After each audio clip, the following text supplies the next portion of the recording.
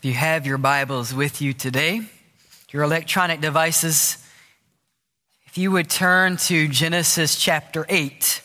Genesis chapter 8, and we will begin in verse 20 this morning. Let me catch us up. We are nearing the end of our series in Genesis, chapters 1 through 11. In the beginning, God created the heavens and the earth.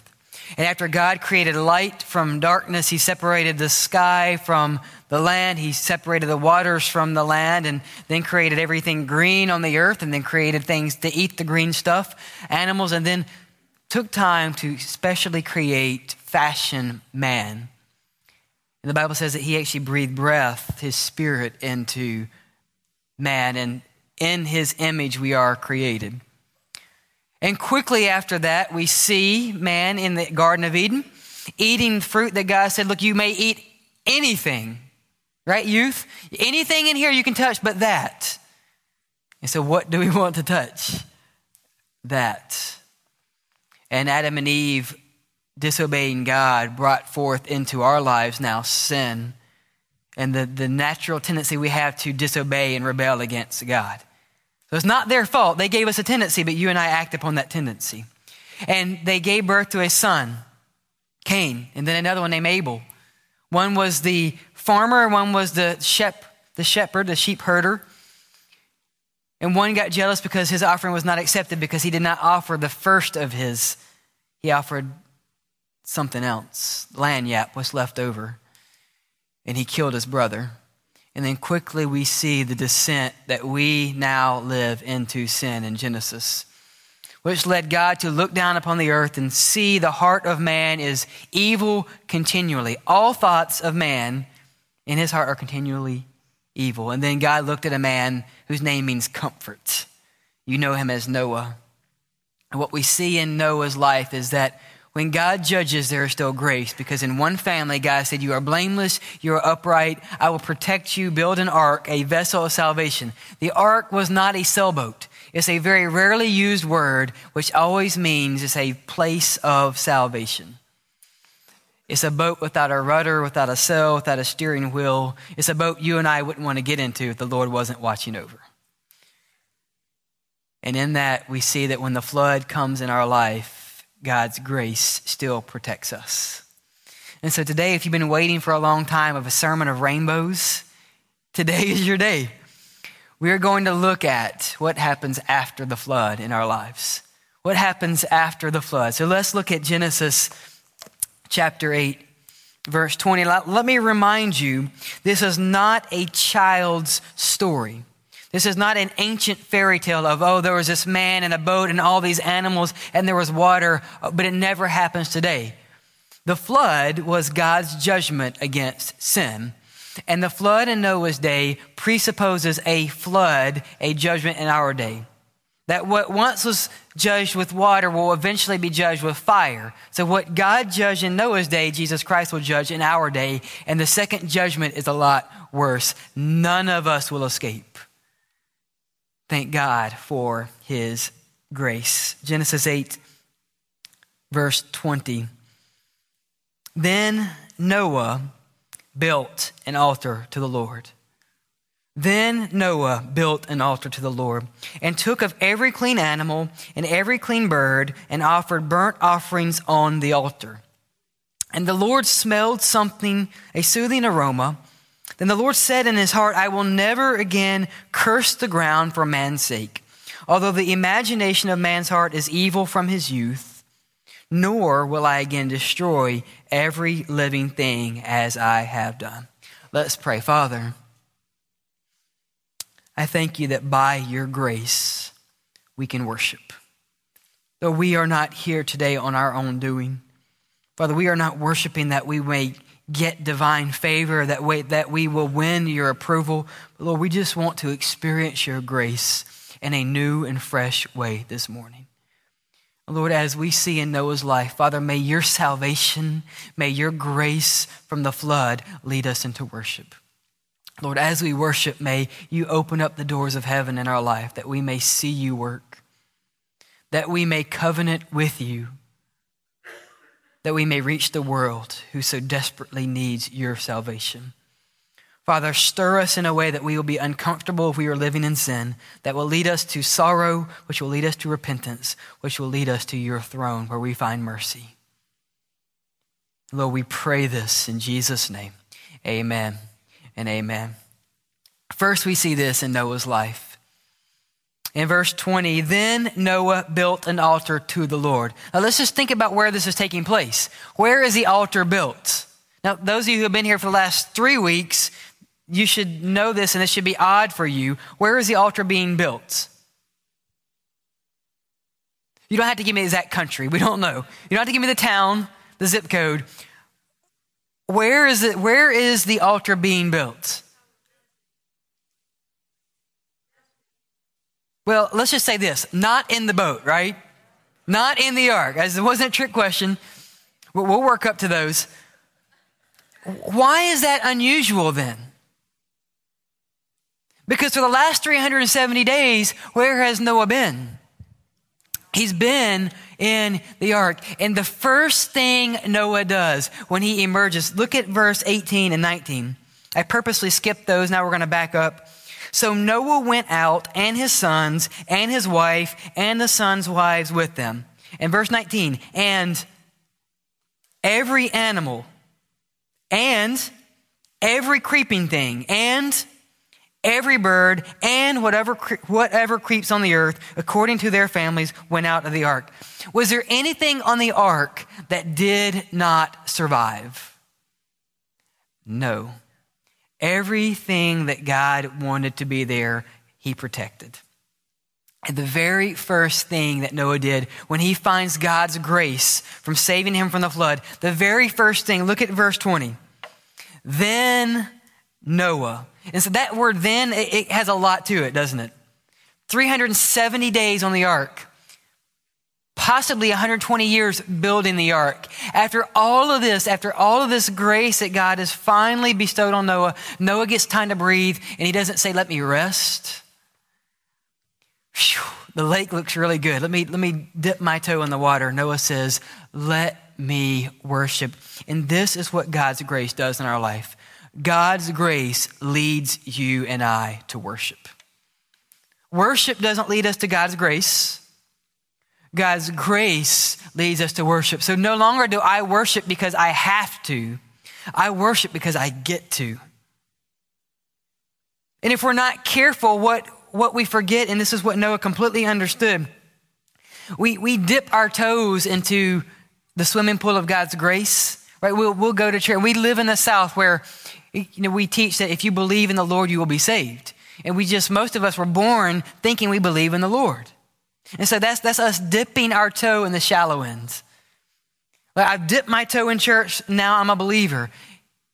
And we have fooled ourselves that we are thinking that we are swimming in God's grace. And yet sometimes we don't know how to swim because we have not surrendered to God. And Noah shows us, when you and I experience God's grace, we worship.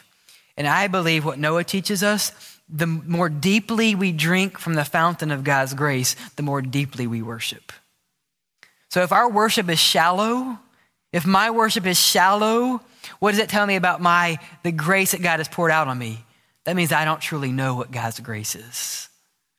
If I leave here thinking, well, I didn't get anything from it, I couldn't worship today, God is saying, well, Josh, have you not experienced my grace and mercy?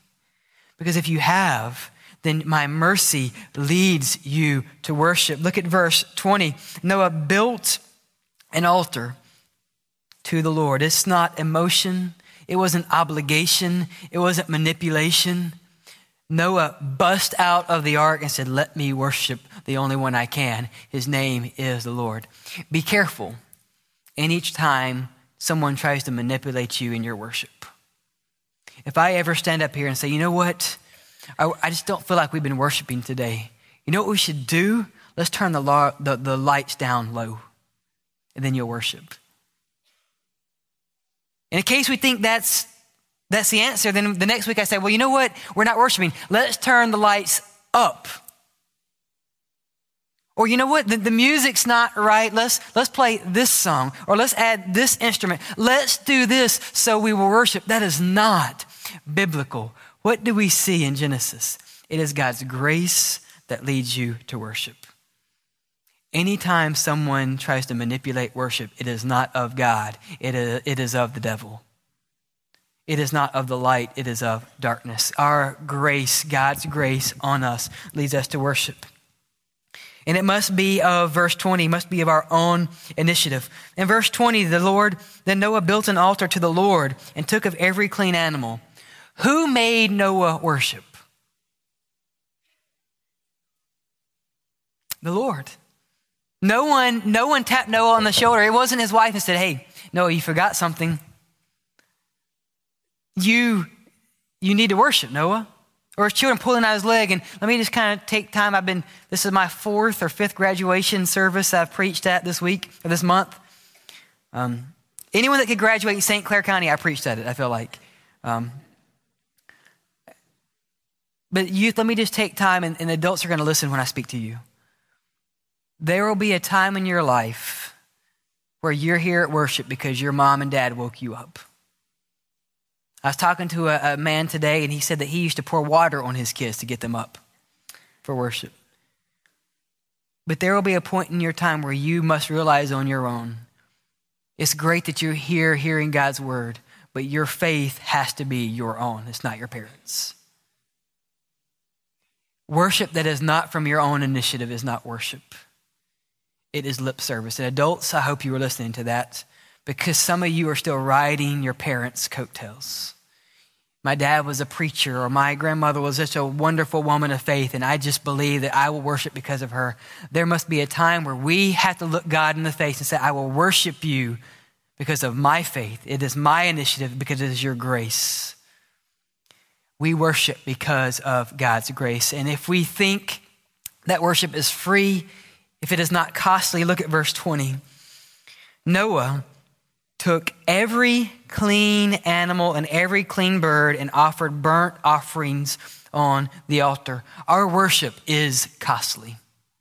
Our worship is costly. How costly was it for Noah? It cost these animals their lives. 7 clean animals and 7 clean birds. Now let's think about that. Noah just didn't grab some random animal and kill it. Even if that was all that happened, how difficult must that be? Noah had spent 370 days, give or take, feeding these animals, watering these animals. Can't you imagine that his kids and grandkids are attached to these animals now? So no longer is it, I'm going to offer a sheep, but I'm going to offer Fluffy to the Lord. I mean, whatever the name, it was probably a Hebrew name. It wasn't Fluffy. Tov, which means good or something. But can you imagine taking that animal after spending a year on the ark and saying, Lord, I am going to offer this to you. And then your children saying, Dad, what are you doing? Let's make it more difficult. Grandparents, your grandchild saying, Pops, Nini, Mama, what are we doing with these animals? And the response is, we're giving them to the Lord because our worship is costly. And the greatest sacrifice ever made for our worship was Jesus Christ on the cross. And without that sacrifice, you and I cannot worship. May we never forget that Jesus Christ, as a lamb, the Bible says, led to the slaughter, was the sacrifice for us. That if we believe in our hearts. So what is belief? It's not just being born into a church, being born thinking we believe. If we believe in our heart, if we confess with our mouth, then we will be saved. And then Acts asks that, what must we do to be saved? Well, repent and be baptized. Why? Because your mouth matches what your heart says, and your obedience matches what your mouth says. Because faith without action is not faith. It is not worship, and you have not tasted of God's grace. God's grace leads us to worship. Secondly, look at verse 21. The offering is put on the altar as the burnt offering, which is the whole burnt offering. It's the same. The next time we see this burnt offering is in Isaac's life when Abraham is commanded to, in obedience, offer up his son. Then verse 21, and the Lord smelled a soothing aroma. The Lord smelled a soothing aroma, and the Lord said in his heart, I will never again curse the ground. Now, I think something we see in Scripture here is this, that God's grace leads us to worship, but when we worship in spirit and in truth, then your worship opens the door for God to work in your life. Worship opens the door for God to work in your life. And I prayed over this point all week. I said, Lord, let me phrase this in a way. I don't want us to think that we can worship and manipulate God. So, Pastor, what you're telling me is if I give today, God will open up a door for more. No. Maybe God is just telling you, Pastor, you sacrifice and I'll protect you. But what we do see here in verse 21 is that our worship opens up the doors. And what a wonderful thought it is to know that our worship can be and is accepted unto the Lord. Have you ever thought about that? How do you know? How do you really know if what we're doing right now is pleasing to the Lord? I mean, just go through that mental process. I mean, what sign am I going to give you? What sign is the Lord going to give you to say, you know what? Josh, today was a good day. I approve. Thumbs up emoji. We don't have that, do we? I was playing with our daughter last night. It was a long day and they had an early nap and it was about 7:00 and we were fighting bedtime. She's 1. And she was pestering her 4-year-old brother. And if you know our kids, that's not going to end well for the youngest. There's only a certain point where he can tolerate.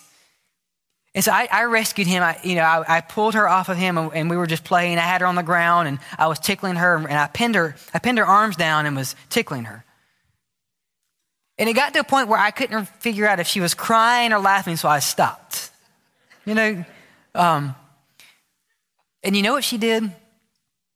She looked at me and I'm thinking, she's about to bust out crying. I'm gonna get in timeout from mom. She started laughing and she threw her hands up above her head again as if to say, tickle me. As if to say, Dad, this is a good thing. I enjoy this. Dad, this is acceptable to me. Now, how does the Lord show us then that our worship is acceptable? Well, we have a promise in Psalm 51 that says this. Verse 16, for you do not desire sacrifice or else I would give it. You do not delight in burnt offering. Sound familiar? Where's that word used? Verse 20, you do not delight in burnt offering. Well, we see in Genesis that God does delight in burnt offering. So what is going on? Verse 17 says, the sacrifices of God are a broken spirit, a broken and a contrite heart. These, O God, you will not despise.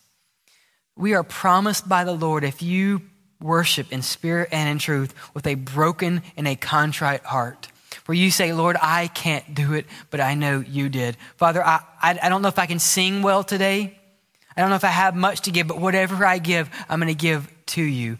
God looks upon us and says, I will accept your worship. And how great is that to know that God accepts what we do in our worship, not just here, not right now, but throughout the week. And the opposite is true. That if we ever come before the Lord and my heart is not right, God looks at us and says this, Pastor, I have not accepted your worship. And how hurtful and damning can that be for us to know that our worship cannot be accepted if we do not do it with a heart that is open towards his grace. The Bible is very clear too that not all of us are children of God. It's a great thought to think, well, we're all children of God. Well, if we just worship, then God will accept it. But God says this, broken spirit, contrite heart. It is my grace that saves you. It is through Jesus Christ. There is one name under heaven by which men can be saved. Our worship, if it is in spirit and truth, can and will be accepted. Our worship opens the door. Look at verse 21 again. The Lord smelled a soothing aroma. It's as if that Noah's sacrifice soothed the broken heart of God. If you go back and look at chapter 6 and verse 6, it says that God's heart was broken over the sin. And in verse 21, the Lord smelled a soothing aroma, as if the Lord said, man, that's good. Man, Noah's worship is good. I'm enjoying it because his heart is right.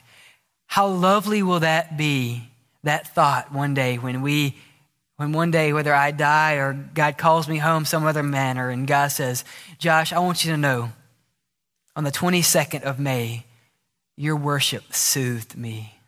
It was wonderful, not because your message was great or because your voice was strong, but because your heart was right. Lord, open the door in our lives because of our worship. After the flood, God's grace leads us to worship. God's worship in our lives opens the door for him to be used by us, for us to be used by him, and for God to just pour forth his grace. And then look at verse 11 of chapter 9. Now we're going to get to God's covenant, the good stuff. Some of you are waiting for the rainbow. It's here, I promise. Verse 11, God said this, thus I will establish my covenant with you. Never again shall all flesh be cut off by the waters of the flood.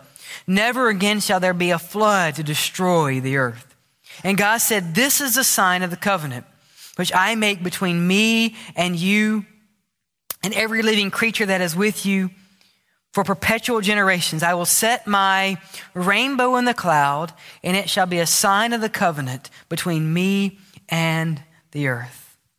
After the flood, first we see this. God's grace leads us to worship. God's worship opens the door. And then God says this, I will covenant, Noah, I will covenant with you. A covenant was a solemn agreement between two people. I could go up to Christian today and say, look, Christian, I promise we'll do this. I promise we'll play bubble soccer one day. That's an agreement between two somewhat equal parties, right? But who can make an agreement with the Lord? Not me. Not you. Who can make an agreement with a God that is so holy that if we were to walk into his presence, we would be eradicated? Only God himself. And isn't that what verse 11 says? God says, I will establish a covenant with you. It is my covenant, the Lord says. Only God can initiate a God-sized covenant. Only God can initiate a God-sized covenant. Only God can look at you and me and say, I will forgive you of all of your sins, everything you've done in your life, everything you did today, and everything you will do for the rest of your life if you give those to me. If you put those on the altar and let Christ, Colossians says that he has wiped away the handwriting of your sins and nailed them to the cross. Who can do that but God? And only the Lord in our life can do God-sized things. And I think sometimes we ask God for little things. Right? We expect God to have like little covenants with us. Well, God, I stubbed my toe today, so help me with my toe. But what is the covenant that God gave to Noah? Just think about this. What a wonderful thought. What is the covenant that God gave to Noah? This is not, I promise you, there are no trick questions today. Verse 11. I will not destroy the earth. Now, this is how we selfishly pray and think sometimes, isn't it? Lord, just protect my home. Lord, just don't flood the basement again and we'll be good. Or God, just protect my neighborhood. Yeah, I'm really struggling, so just protect my little world. And God says, Josh, I can do better. I have the power to look at the earth and say, I will not flood anything ever again. I will not consume the world with my judgment. Are you looking for things in your life that only God can do?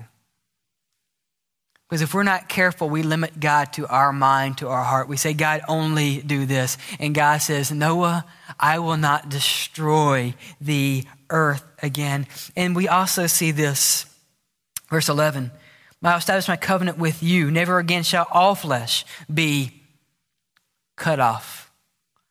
Well, cut off from what? This is a word, it's a very specific used phrase in the Bible. This is the same word that when someone from God's covenant Israel would sin, God would tell Moses, look, cut them off from the community. As if God is looking at us and saying, I will not cut you off for your sins if you're in a covenant relationship. And that covenant relationship is only found through faith, hope, and trust in Jesus Christ. And we will learn shortly that God gives us signs of the covenant. And the greatest signs we have of God's covenant in this world are twofold. One, the church. That the church is called the bride of Christ. So why is the world trying to stamp out the church? Because we are the church, the invisible church and the visible church is a sign of God's covenant. It is a sign of God's grace to a world who is evilly wicked, because we have wicked people in here that God has made graciously righteous. And you say, well, where are those people? Point them out. I'm the leader of that band. As Paul says, I am the chief. We are a sign of the covenant to the world that's so desperately dark. And there is a fight against the church right now because the world doesn't want to look at the covenant. The world says, Noah, don't build the ark. We'll just ignore the flood when it comes. And Noah is sharing with us, screaming at us, no, God has graciously given us his covenant if we enter through Jesus Christ. And that is the only way. But there's a second sign on this earth that's so very clear to the world and to us. Do you know that marriages are called a covenant? That men, if you are married right now, if you're engaged, going to get married, or one day you want to be married, the Bible says this in Ephesians, husbands, love your wives like Christ loved the church. That our marriages are a picture not just of love, but our marriages are a picture of a greater covenant than ourselves. It's a covenant that our Heavenly Father has with us. And just let me kind of share this practically. If God's made a promise, who can break it? Who can break a God-sized promise but God? And he promises us that because Jesus Christ died on the cross, he will not break that. Wives, submit to your husbands. And you say, well, I'm not going to do that. Well, why don't you try loving us like Christ loved the church? You have the easy part. But our marriages are a picture of the covenant to the world. And guess what is under attack? Signs of the covenant.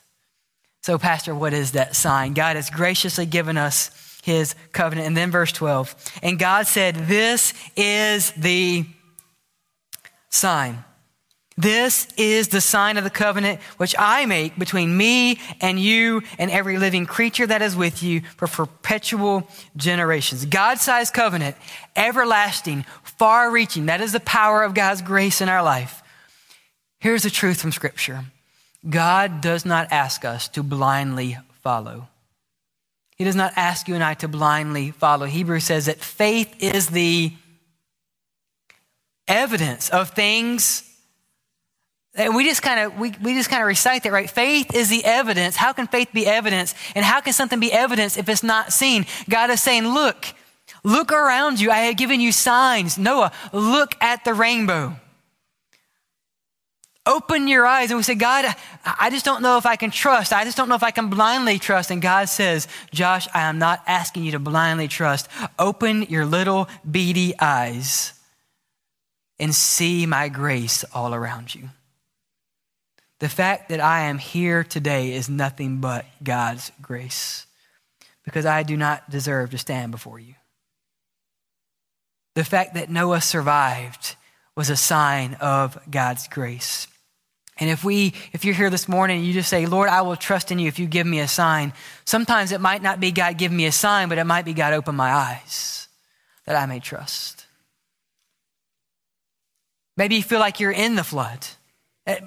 God's word is hopeful to say one day you'll be out of the flood. But if you're in the flood, maybe your prayer is, God, let me swim, and God, open my eyes that I may see. God, give me a sign. If you're praying for a sign, the sign is not the answer. The answer is a sign giver. And his name is the Lord God. The Lord is the covenant name of God. What do you need in your life to believe?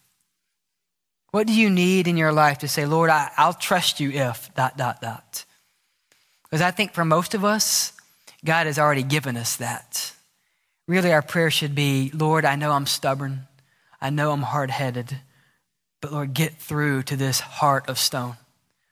Lord, I know I'm a believer, but I struggle with trust. Lord, I'm building the ark and there's no flood. Lord, help me believe. Or maybe you're just looking at the clouds and you see the storm rolling in your life. Maybe it's cancer. Maybe it's death. Maybe it's sickness. And all you see are storm clouds. And God says, Josh, I know this life is difficult. But look up in the clouds.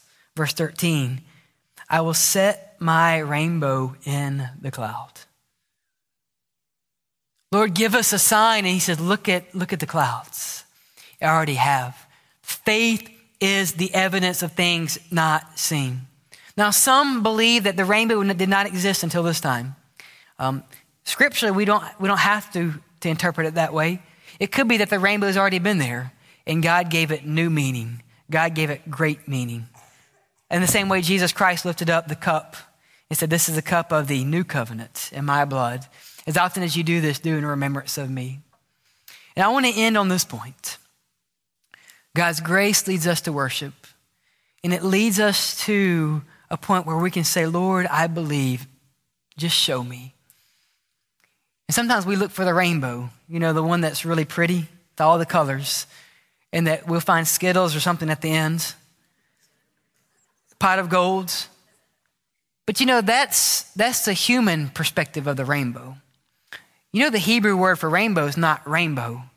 It is bow, as in a bow and arrow. As if for Noah, every time he saw the rainbow, he thought about war. He thought about judgment. He thought about difficulty. We look at rainbows and we say, Lord, how pretty. I believe Noah looked at that bow and said, Lord, I know that you are the God. You are the warring host.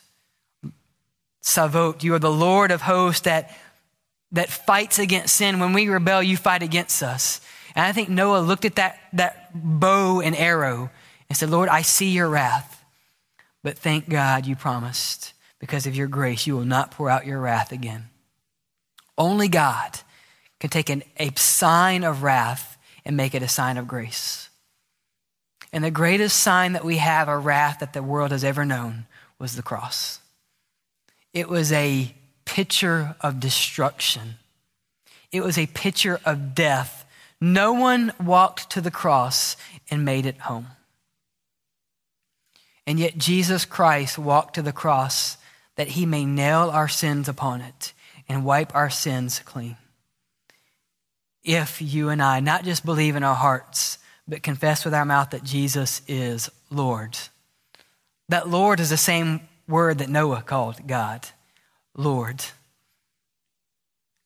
He took the sign of the cross, that if we believe, a sign of hurt, a sign of judgment, a sign of destruction, and said, Josh, for you, this will be a promise of my covenant, that there is grace, that there is mercy if you believe. If you're here today and you need a sign, may God open your eyes. If you're here today and you feel like you're in the flood, I want you to know one day that ark's going to stop and those doors are going to bust forth.